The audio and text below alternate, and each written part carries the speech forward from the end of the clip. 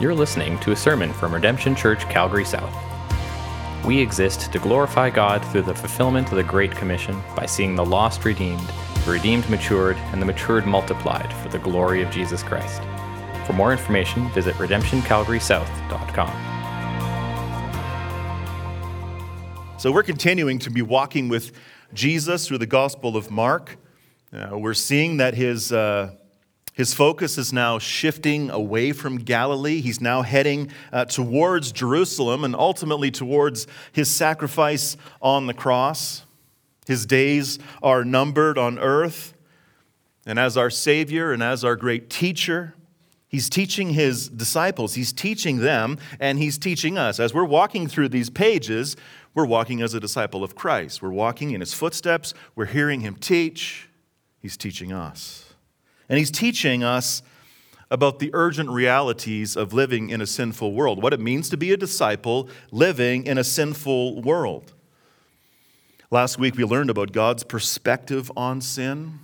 We learned about the urgent reality of hell, that he is just and he is righteous and he will have his day. That's an unpopular message today. But it's a message that we need to hear. It's a message that the world needs to hear as well, that we should be taking sin extremely seriously. Why? Because God takes sin extremely seriously. A greater view of sin and hell equals a greater understanding of our God and our salvation. Jesus was bold in his teaching. He's actually kind of in a season of some real bold ideas. He didn't hold any punches. He taught the truth no matter how hard it is to hear.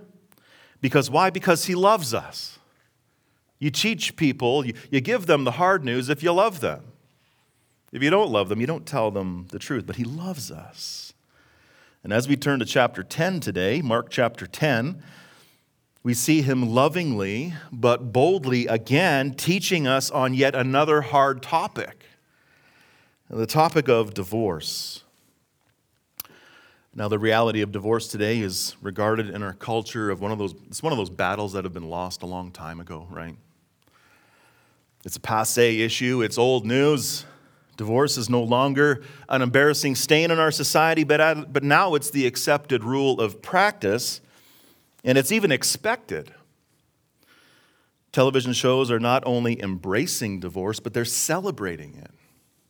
There's a new show on HGTV, if you watch that, it's called Unspouse My House. There's another one where a divorced couple works together to renovate homes. Their marriage was no good, but they can work together to renovate homes. If you listen to the radio, you're gonna hear ads on radio stations here in Calgary promoting divorce lawyers, selling quick and easy and cheap and painless divorces, if that is even a thing. Divorce rates have doubled over the past 50 years.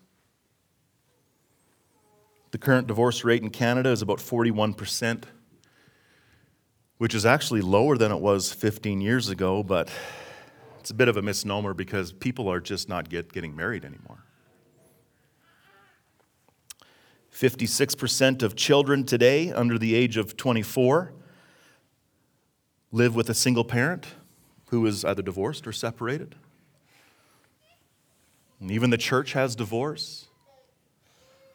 Numbers are showing that about 33% of people in evangelical churches have been divorced. Now, I want to approach this topic truthfully, like Jesus does, boldly, but also gently and mercifully. I know there's many of us who have been affected by divorce. Maybe some of us have experienced divorce ourselves. But what Jesus is going to teach about divorce is going to be bold. It may even be shocking. But again, we need to hear the truth, no matter how hard it is, right? We need the truth, and we need to hear from God. When it comes to divorce, God has the final say. Well, let's pray as we go to the text.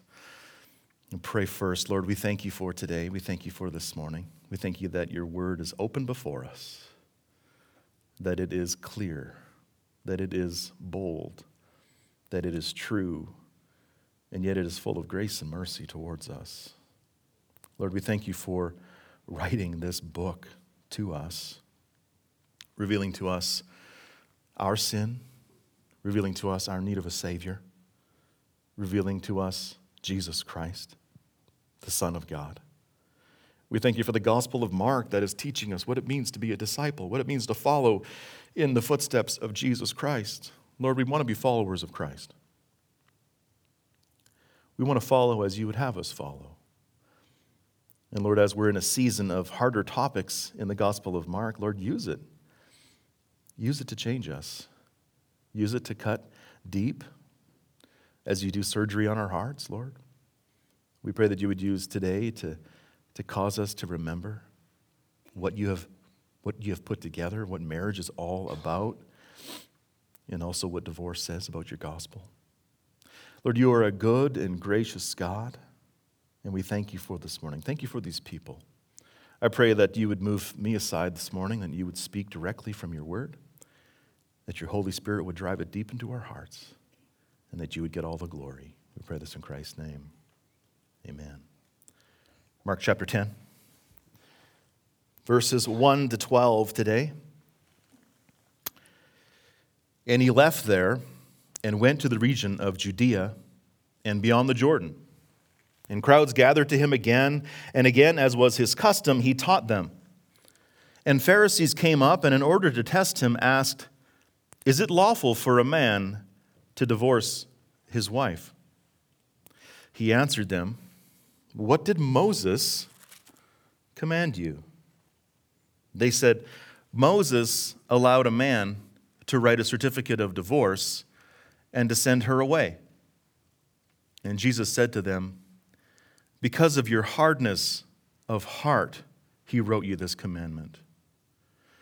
But from the beginning of creation, God made them male and female. Therefore, a man shall leave his father and mother and hold fast to his wife, and the two shall become one flesh. So they are no longer two, but one flesh. What therefore God has joined together, let not man separate." And in the house the disciples asked him again about this matter. And he said to them, "Whoever divorces his wife and marries another commits adultery against her. And if she divorces her husband and marries another, she commits adultery." When it comes to divorce, God has the final say. He has the final say. And this is true as we come to this text here as well. We're also going to be taking a look at some other scriptures to help us get a good rounded view of what Jesus is talking about here with this divorce. As I've been studying this week, I've been anticipating questions about this as well, because this text will naturally bring up questions, and it's going to confront our understanding of divorce and remarriage. You know, within Christianity, there's multiple views about this. And where one person lands and somebody else lands may be a little bit different, but there's room for that. Divorce is not a primary issue in the church, right? It's not the same as the Trinity or substitutionary atonement. It's a secondary, a tertiary issue. But what's most important is that we don't build our opinions on marriage and divorce and remarriage. We don't build that on the wisdom of the world. We build that on the wisdom as revealed in Scripture, right? That's how we need to approach everything as Christians. And so as we look at this text today, when it comes to divorce, the first thing that we need to know is that we need to seek God's perspective. We need to seek his perspective. Going back to verse 1, it says he left there. It just means that he left Capernaum, right? He was in Capernaum, likely at Peter's house. That was his home base of his ministry in Galilee, and now they're starting to get closer to Jerusalem. So he left there, and then he went to the region of Judea and beyond the Jordan. This is really a name of the area getting closer to Jerusalem. Beyond the Jordan was kind of a region. And so what we're seeing here is Jesus, again, getting closer to Jerusalem, getting closer to the cross. In fact, the last half of the book of Mark is really focused in Jerusalem and him going to the cross. The last half is really all about his passion. The crowds are gathering to him again, And again, as was his custom, he taught them. We've seen throughout Mark already, all the time, Jesus was teaching and he was healing people, and people would gather around him in throngs. And then he would also teach. And what was he teaching about? He was teaching about the kingdom of God. He was teaching God's perspective of man with respect to God. Verse 2, and then Pharisees came up, and in order to test him, asked, is it lawful for a man to divorce his wife? So that's how we're going to begin this morning. We're going to ask ourselves that same question. Is it lawful for a man to divorce his wife? Well, we know that divorce is legal here in Canada. But the question the Pharisees are asking Jesus is not about civil law. It's about the law of God. They're asking, is divorce allowed in the eyes of God? Now we know the text says that the reason that these Pharisees are asking him this is to test him.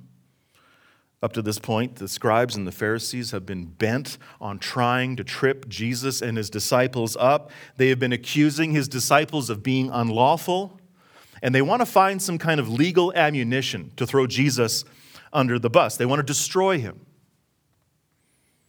And so they come up with this question about divorce because it's a bit tricky.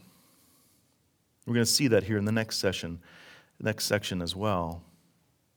But when we think about that question, what they did get right about the question was to ask the question.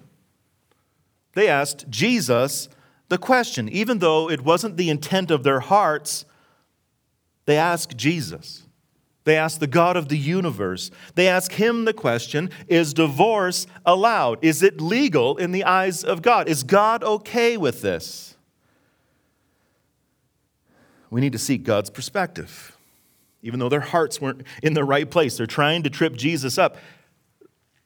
The question calls us to seek God's perspective, to seek it on all things, to seek it on everything, to seek it on marriage, to seek it on divorce. And the reason we need to seek his perspective is because if we try to answer this question according to the world's wisdom, according to our friends' wisdom, according to our own feelings and desires, what kind of answers are we going to come up with? As a Christian, how do you answer that question? Is divorce allowable in the eyes of God? It's a big question. Is it okay? No? Yes? Maybe? Maybe in certain circumstances? What are you basing your answers on? That's the question. Is it based on subjective opinion, on your desires, on your feelings, or is it based on truth? Is it based on God's truth? When it comes to divorce and marriage, we need to seek God's perspective. It's his opinion that matters. It's his opinion that holds weight. It's his opinion that has total authority. In Isaiah 55, the prophet talks about seeking God's ways. Seek me while I may be found, forsake your wicked ways and thoughts. Isaiah 55, 8-9. For my thoughts are not your thoughts, neither are your ways my ways, declares the Lord. For as the heavens are higher than the earth, so are my ways higher than your ways, and my thoughts than your thoughts. We need to seek God's perspective. His thoughts are so much higher than ours. So the question the Pharisees are asking is the right question, but the intention of their hearts are all wrong. And Jesus knows this. He knows exactly what they're going for. He knows exactly what they're trying to do. They ask him, is it lawful for a man to divorce his wife? And so as Jesus often did, he answered a question with a question. He answered them, well, what did Moses command you? What does the law say? What has been revealed? What does the word of God say? God's perspective. Verse 4, they said, Moses allowed a man to write a certificate of divorce and to send her away. And Jesus said to them, because of your hardness of heart, we wrote you this commandment. He wrote you this commandment. When it comes to divorce, we need to seek God's perspective. But we also need to be searching the root cause. We need to search the root cause. So back in ancient Israel at the time of Christ, and then even before that, the cultural understanding of marriage was quite different than it is today.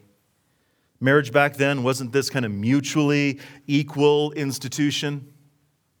Women didn't have the same equalities of men. Marriage was very patriarchal, and it was primarily focused on continuing bloodlines. And as often as it goes, if a husband was tired of his marriage and he wanted to get out of his marriage, all he had to do at that time was write a certificate of divorce and he could send her away. Now, originally, the scripture that these Pharisees are referring to here goes all the way back to Deuteronomy 24, verses 1 to 4. In fact, that whole chapter is about divorce. It's really the only chapter in the Old Testament devoted to instructions about divorce. But the scriptures that they are referencing here wasn't so much a law about divorce as it was a law about purity. Deuteronomy 24, 1 to 4. When a man takes a wife and marries her, if then she finds no favor in his eyes because he has found some indecency in her, and he writes her a certificate of divorce and puts it in her hand and sends her out of his house, and she departs out of his house, and if she goes and becomes another man's wife, and the latter man hates her and writes her a certificate of divorce and puts it in her hand and sends her out of the house, or if the latter man dies, who took her to be his wife, then her former husband, who sent her away, may not take her again to be his wife after she has been defiled. For that is an abomination before the Lord, and you shall not bring sin upon the land that the Lord your God is giving you for an inheritance. This wasn't a law commending divorce. It was a law dealing with the fallout of divorce.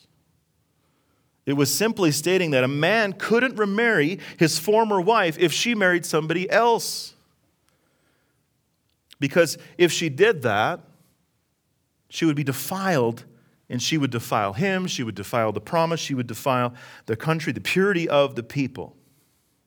And so as we fast forward to Christ's day, when Jesus lived, people were proof texting this verse, this scripture, ripping it out of context to suit their own desire for divorce. And the worst thing was that the Pharisees and the priests approved all of this. They even allowed a husband to divorce a wife if she exposed her ankle in public, if she wore her hair wrong. A man could divorce his wife if she spoiled his supper. Who would have thought that burnt toast could be grounds for divorce? So just imagine all of this. What's going on here? Well, as we've studied before, the Jews were excellent at making laws on top of laws on top of laws, right? They were excellent at making laws to get around laws. They were always stretching and redefining details of the law so that they could get around the law. Just recently, in New York, I got a funny picture here behind me. The New York subway system wanted to limit the size of dogs that were allowed on trains. They said only dogs that fit inside of a bag are allowed to ride on the trains. Let's take a look at those pictures. I don't think that's what the subway system meant. But it's true. This is the same thing that the Jews did with the law, always trying to get around the law. Why? It was because of sin. Verse 5, and Jesus said to them, it's because of your hardness of heart that he wrote you this commandment. So when it comes to divorce, we need to search the root cause. We're not trying to work around the rules. Search the root cause of the sin. That's what Jesus is doing here with the Pharisees. He's telling them that they have divorce. Why? Because of their hardness of hearts. We have divorce because of the hardness of our hearts. Divorce was not God's intention. Divorce is our own doing. The sinful desire for divorce was born in the garden. Because conflict between husband and wife is a result of the fallout of sin. After Adam and Eve chose to sin against God, the fallout of their sin led to curses. Remember those? Remember Eve was cursed with childbirth, pain in childbirth. Adam would have pain and toil with his work. But we also see that there was curses in their relationship. Genesis 3:16, halfway through, God says to Eve, "Your desire shall be contrary to your husband, but he shall rule over you." Ladies, do you ever wonder why your heart doesn't readily want to follow your husband at times? Husbands, do you ever wonder why the harshness of your heart towards your wife is revealed? Sometimes it's right here, right after the fall of mankind. Her desire will be contrary to her husband. She won't want to follow him. His desire will be to rule over her. He'll be harsh with her. He'll be overbearing. The relationship has been distorted, and the relationship will struggle. She'll want to go her own way, and he'll want to get his own way. Doesn't work. And this sin has been passed down to us as well, right? It's been continually working throughout the generations. It's still happening today. We all want to get our own way. And sometimes it ultimately ends in separation and divorce. Divorce is being sold today as a bill of goods. It's being sold as an answer to our problems, as a way of freedom. But don't believe that. Don't believe those lies. Sin never leads to good. Sin never produces the right answer. Sin never frees you. Sin binds you. Don't believe those lies. When it comes to divorce, we need to search the root cause. Hard hearts. The reason we have it is because we're sinners. So as Jesus catches these Pharisees in their complete misunderstanding of Scripture, he takes them beyond the law. He takes them all the way back before the fall of mankind. He takes them back to the garden.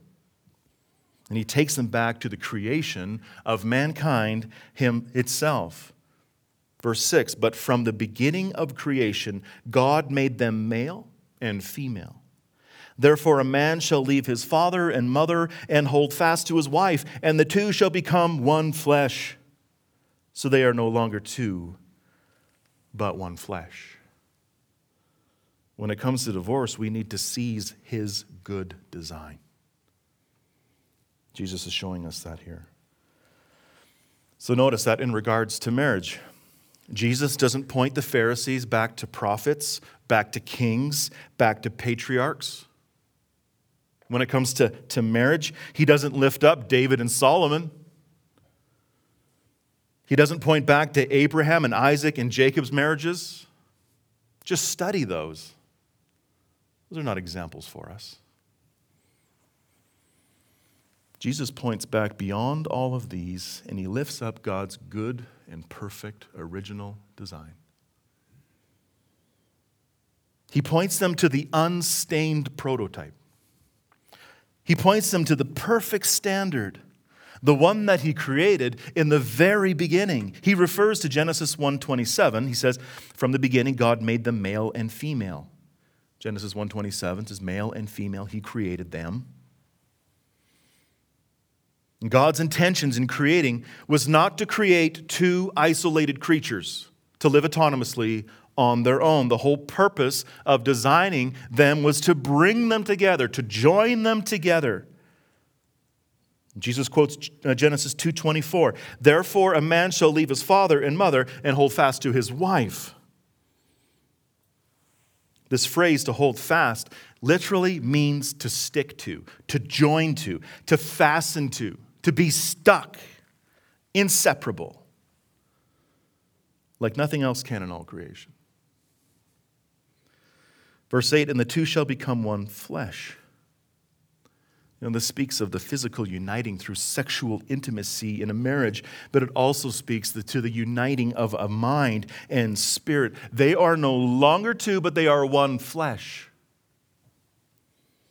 You see, in God's eyes, the best reflection of himself in mankind is when one man and one woman unite in holy matrimony. This is his good design. Both of them are created in his image, right? Equally, individually, but both are created in his image uniquely. Men and women are different. Can you guys agree? Men and women are different? Our society is not saying that. Men and women are biologically different, emotionally different. And we have different roles, different functions, but yet we're equal.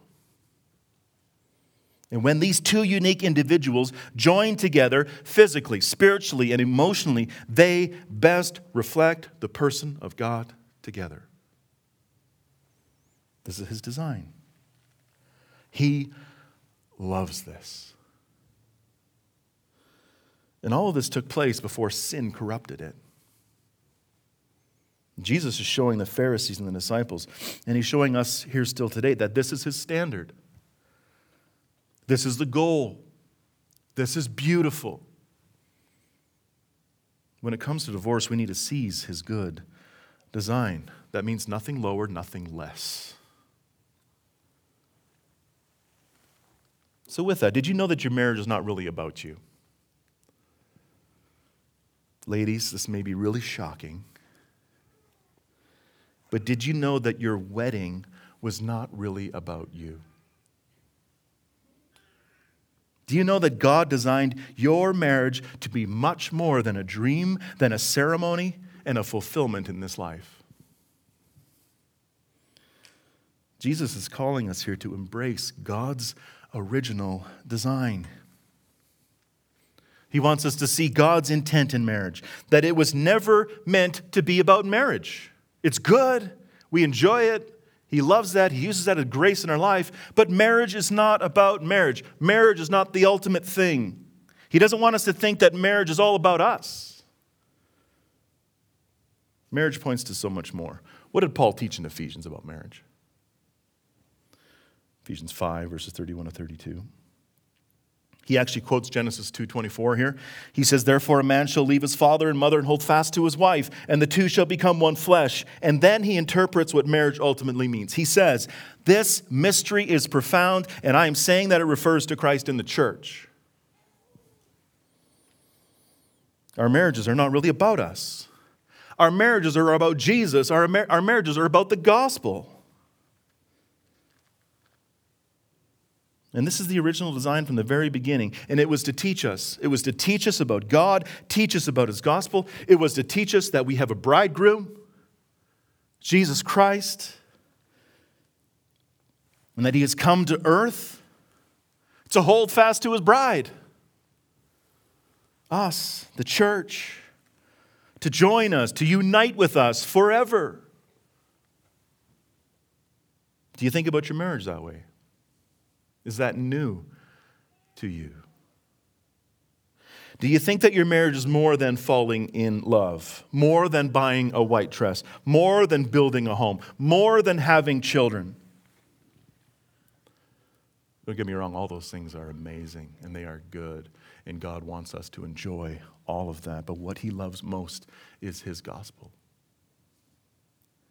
That he loved us first, that he loved us so much that he sent his son to rescue us from our sin, that he sent a righteous sacrificial bridegroom for the unrighteous, unwilling bride. That's the gospel. That through laying his life down for his bride, for the church, the bride can be saved from her sin. And the bride can experience forgiveness, reconciliation, joy, and satisfaction in God, in the bridegroom. You see, Jesus is pointing us to the original standard because it points to the gospel. And when we think like this, our perspective of our marriage changes. It's not just a horizontal thing anymore. It's a vertical thing. And when we see it from God's perspective, the concept of divorce only becomes more evil. As marriage teaches the gospel, what does divorce teach?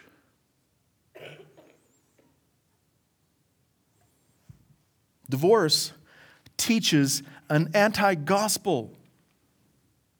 Divorce teaches a lie. Divorce teaches that Jesus leaves and he forsakes his bride. Nothing can be further from the truth. Verse 9, Jesus says, "What therefore God has joined together, let not man separate." When it comes to divorce, we need to submit to his sovereign ways. What therefore God has joined together, let not man separate. I don't know if it could be any clearer than that. Jesus commands us not to destroy what God has joined together. It's not our choice to make. If God has joined a man and a woman together, he is sovereign over that. Through his divine will, it came into being, no matter what kind of mess it started in. And if he's the one who put it all together, who are we to think that we can pull it apart? The words of Jesus are abundantly clear. It's God's prerogative, it's not ours. If you ever want to know what God thinks about divorce, here it is. What therefore God has joined together, let not man separate. That's worth an underline. That's worth a highlight in your Bible. That's the heart of God towards marriage. That's the heart of God towards your marriage. He's brought this thing together. Don't even think about pulling it apart. Now, this sounds pretty serious. It sounds pretty permanent, doesn't it? Like we don't have the freedom to divorce.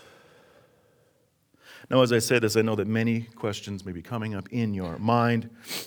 What about this? What about that? What about sexual immorality? What about adultery? What about abuse? What about desertion? What about love?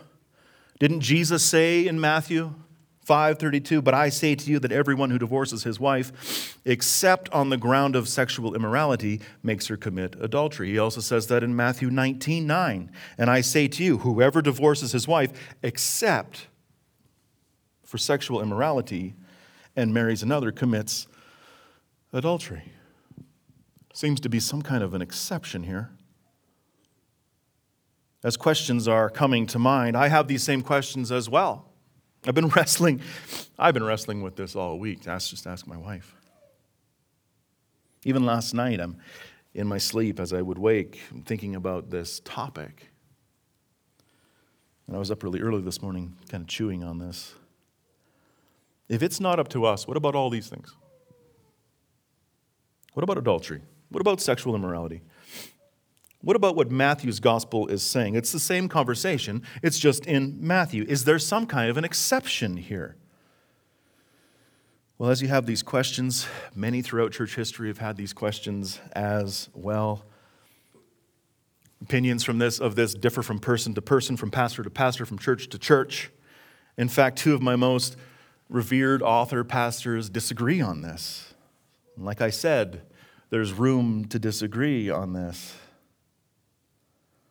But divorce is extremely important. It's an extremely important issue in the church. It's not a primary issue. There's room for differing. And throughout church history, there have been about 4 different views of this. 4 different views. The first is the patristic view. This view goes back to the early church fathers. It goes as far back as the 1st and the 2nd centuries. And it allows for divorce, but does not allow for remarriage. This view argues that God intends marriage to last a lifetime and that remarriage is adultery. But it also recognizes that divorce is a reality of living in a fallen world. Second view is the Erasmian view. It's also called the standard Protestant view. And it argues that the Bible allows for divorce, for adultery and willful desertion, while also allowing for remarriage after divorce. This is actually seen in the Westminster Confession, which says, "Nothing but adultery or such willful desertion as can no way be remedied by the church or civil magistrate is cause sufficient of dissolving the bond of marriage." Adultery and desertion. Third, we have the permanence view. The permanence view teaches that one flesh union of marriage can only be ended by God, and that is ended through death. That divorce in Scripture is descriptive rather than prescriptive, that it's a reality of life, but it's not an allowance by God, that any remarriage after divorce is adultery, that this view also claims that the most faithful understanding that drives them is that marriage is about Jesus and the church. And if it's ultimately about the gospel, then divorce is teaching an anti-gospel. And then there's a fourth view, which is really no view at all, just divorce for various reasons, which is really propagating in the mainstream church. Basically an allowance for divorce for a multiple of different reasons. The Bible isn't as authoritative in that view. Now the question is, out of these four views, where do we see ourselves? Where do we land? What makes the most biblical sense? Now, even though we have room for difference here, and even in our church, I think number 4 is completely void. I find myself somewhere between the permanence view and the Erasmian view. I tend to lean theologically and idealistically towards the permanent view because how closely marriage is tied with the gospel. What we say about marriage reveals what we say about the gospel. You can't separate the two. But with that, I also see the reality of divorce in the world. And it seems pretty clear in Matthew's gospel that Jesus is affirming some sort of exception if sexual sin is involved. In Matthew's gospel, he has the fuller version of the conversation. And the reason that scholars think that is because in Mark's gospel and in Luke's gospel, that there's already a context and an understanding that adultery is worthy of death. They've already got that figured out. But in Matthew's gospel, they need a little more clarity. And so Matthew has the fuller conversation. Matthew 18:9, Jesus says, "Everyone who divorces his wife, except on the ground of porneia, sexual immorality, makes her commit adultery." So the word porneia here is like an umbrella word for any sexual sin made against a marriage. It's where we get our word pornography from. It covers any sexual impropriety against the marriage covenant. Now, as I've been studying this, there is some who question this exception clause, talking about marriage as actually being betrothal in this sense. They point back to when Joseph discovered that Mary was pregnant with Jesus. Remember that they were betrothed to be married. They weren't fully married yet. Matthew chapter 1, verses 18 to 19. "Now the birth of Jesus Christ took place in this way. When his mother Mary had been betrothed to Joseph, before they came together," all right, that's before they were sexually intimate, "she was found to be with child from the Holy Spirit, and her husband, Joseph, being a just man and unwilling to put her to shame, resolved to divorce her quietly." Now, when we think of betrothal, we often think of engagement. But back in the Jewish culture, betrothal was much more serious than an engagement. It was basically marriage without the consummation, without the intimacy. And so it was so serious that you would have to have a written divorce in order to break it off. So some scholars believe that in Mark's gospel, Jesus might be referring to the betrothal period. And if betrothal is what Jesus is referring to, then maybe the exception isn't for marriage, maybe it's just for the betrothal period. Another text that I've had to wrestle with this week is Romans 7, verses 2 to 3. "For a married woman is bound by law to her husband while he lives. But if her husband dies, she is released from the law of marriage." You know, that's where we get our marital vows, right? "Till death do us part." Accordingly, She will be called an adulteress if she lives with another man while her husband is alive. But if her husband dies, she is free from that law, and if she marries another man, she is not an adulteress. Again, what we're seeing here is that this text is embracing the main thrust of our verse 9, what therefore God has joined together, let not man separate. It seems that it's pointing to permanence, lifelong marriage. According to Romans, marriage is ended by death. And it seems clear that God's view of marriage here is one man, one woman, one marriage for life. What God has joined together is separated by death, not by choice. This seems to be the case as well in 1 Corinthians 7, verses 10 to 11. 1 Corinthians chapter 7, verses 10 to 11. To the married, Paul was writing, to the married I give this charge, not I, but the Lord. The wife should not separate from her husband. But if she does, she should remain unmarried or else be reconciled to her husband. And the husband should not divorce his wife. It seems here that God is honoring first marriages. Even after the two people separate, they should remain single with the hope of reconciliation. And then we also have Malachi. Malachi, where God is dealing with the remnant of Israel, returning back to Jerusalem, but then quickly running to divorce their wives to pursue pagan wives. And if you have the NASB, Malachi 2:16 says, "For I hate divorce, says the Lord, the God of Israel." God hates the breaking of marriages. What therefore God has joined together, let not man separate. I think God is revealing his mind towards divorce. So I think we can see clearly that divorce is not his will. I think his perspective is pretty clear. He hates it. It's not our prerogative to choose. But then we also have to see Jesus here in Matthew acknowledging that divorce may be permissible due to some circumstances, due to sexual sin. So what do we do with all of this? I think we need to be really careful. We need to be careful how we marry both of these angles together. God is not divided. He is united on this. So when it comes to divorce, we have to embrace that divorce is hated by God. The reason he hates it, just think about it. What is the watching world being told when Christians divorce? What is our families seeing? What's the gospel that's being shared through divorce to our families? What about our children who are watching? What about for the church itself? It goes against his very purposes. It goes against his good design. As marriage teaches that Jesus never leaves nor forsakes his bride, divorce teaches that Jesus does forsake his bride. He does leave his bride. It's an anti-gospel.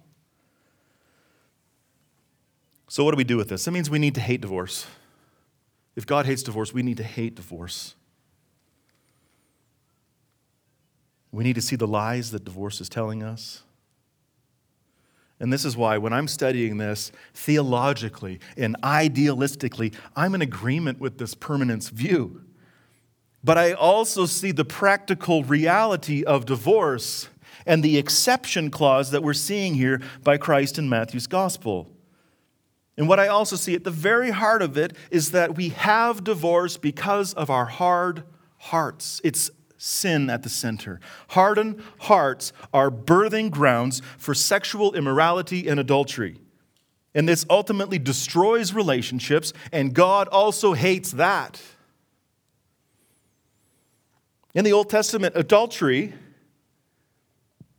had the sentence of death. But in the middle of all this, what we have to remember is that at the center is God's sovereignty. God knows the beginning from the end.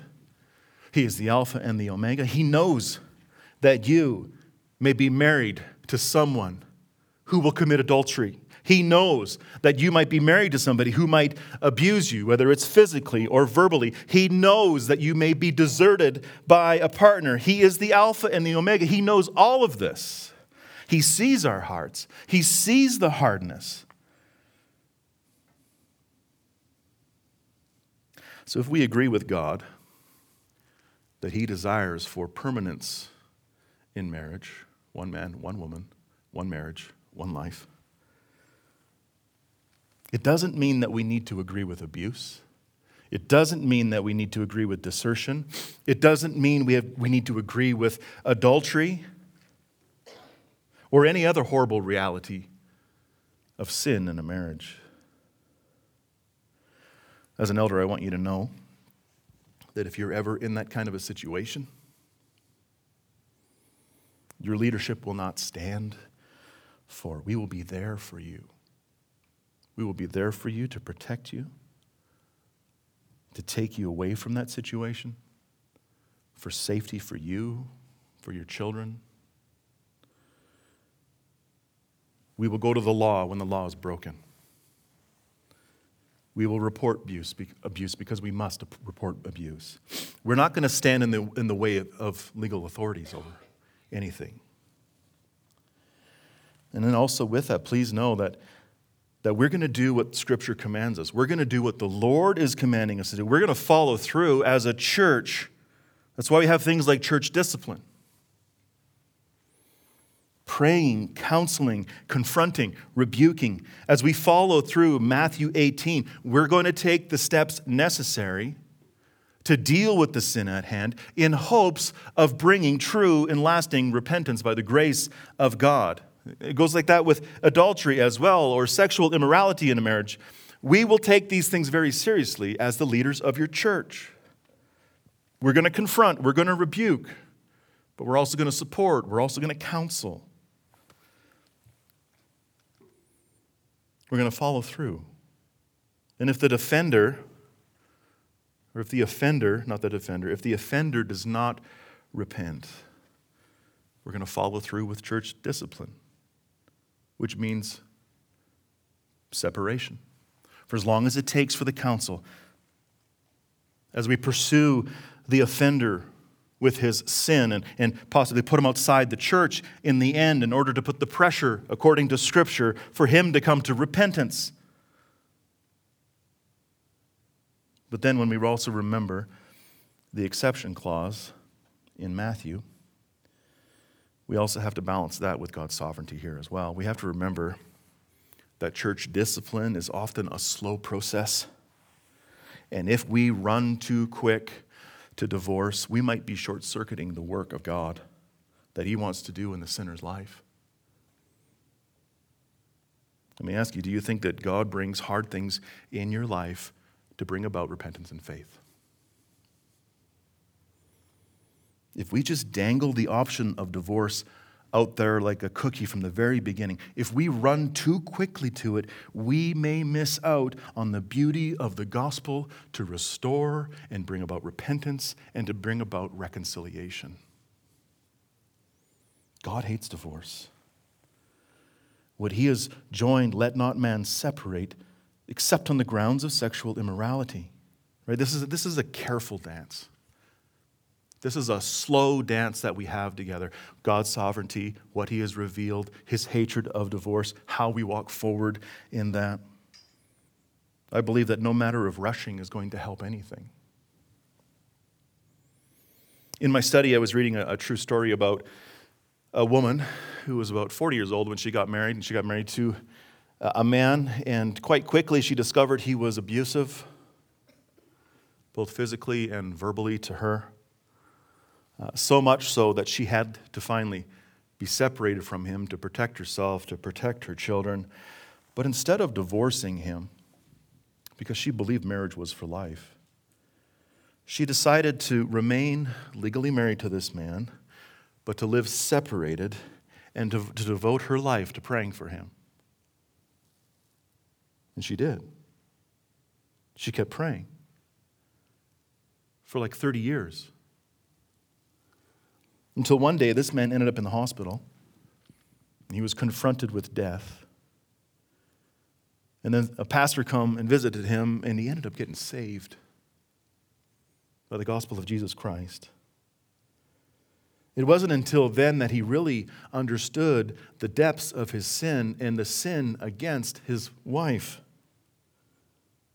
And he repented to her. He repented to God. And they were ultimately reconciled. That's what the gospel does. That's what the gospel can do. Do you believe that? Now, that's not true always in marriages that break apart. But there's a beauty seen there. As God is sovereign and his timing is always perfect, the pathway to salvation always comes as someone is confronted by the stench of their sin in light of the beauty of God. And so as I've been wrestling with this in my mind, I am in total agreement with God's heart towards marriage. I'm in total agreement with his hatred of sin and divorce, but I also see his mercy when sin goes unrepented. When a person doesn't see their sin, when a person doesn't repent. When it comes to divorce, we don't tolerate abuse, we don't tolerate sexual immorality, but we also need to go slow. We need to submit to God's sovereign ways. And finally, when it comes to divorce, we need to stop the cycle of sin. Verse 10, and in the house the disciples asked him again about this matter. And he said to them, whoever divorces his wife and marries another commits adultery against her. And if she divorces her husband and marries another, she commits adultery. And that's where it ends. Friends, sin proliferates sin. What Jesus is saying here is that if we want to divorce someone in order to marry someone else, it is sin. It's the same adultery in the Old Testament that was punishable by death. And today it's punishable by death too. Death in eternity. Do you remember why John the Baptist lost his head in the beginning of the Gospel of Mark? He confronted Herod in his sin, his desire to be divorced and to marry somebody else. John lost his head. Herod will pay for it in eternity. The grass may look greener on the other side at times, but the other side is always tainted with death. Sin proliferates more sin. God hates divorce. God hates adultery. He hates sin. I hate divorce. I'm a child of divorce. I've experienced the pain and the anguish of divorce firsthand as I watched my parents' marriage blow apart. I'll tell you, any child agrees with God when he says, I hate divorce, if their parents are going through that. I agree with God that I hate divorce. I get it. In some ways, in my own parents' life, I don't think divorce was the right answer. But I also see the repercussions of unrepentant sin. In many ways, I think in my parents' marriage, the process should have been slowed down. They should have received some real biblical counseling. True church discipline should have been brought forth. But in the end, one side never seen their sin. They never confessed. They never repented. And so it ended. So I see the heart of God here. I see the heart of God and his hatred for divorce, but I'm also seeing his mercy. And what helps me to know is that all of this is forgivable. This is not unforgivable. There is nothing too terrible that the Lord will not forgive if you repent and believe. When we see our sin, and when we confess it to God, when we commit our lives to following Jesus Christ, to being transformed into his image, when we truly repent, we can trust in the promises of God that he will forgive our sin as far as the east is from the west, that he chooses to remember it no more. If you have experienced divorce or you've been touched by divorce, there is so much forgiveness in the grace of God. There is so much healing. There's so much joy. Because we have a bridegroom who does not leave his bride. That is the joy that we get to look for. This world is fallen. This world is broken. The reality of sin is here. And even as Christians, we're going to see sin in our lives. If you've experienced the pain of divorce, maybe the Lord is just calling you to a new place of understanding, just really letting you see his heart towards marriage and divorce and remarriage. Maybe he wants to do a deeper work on your heart of repentance. Maybe he wants to do a deep work on your heart of forgiveness.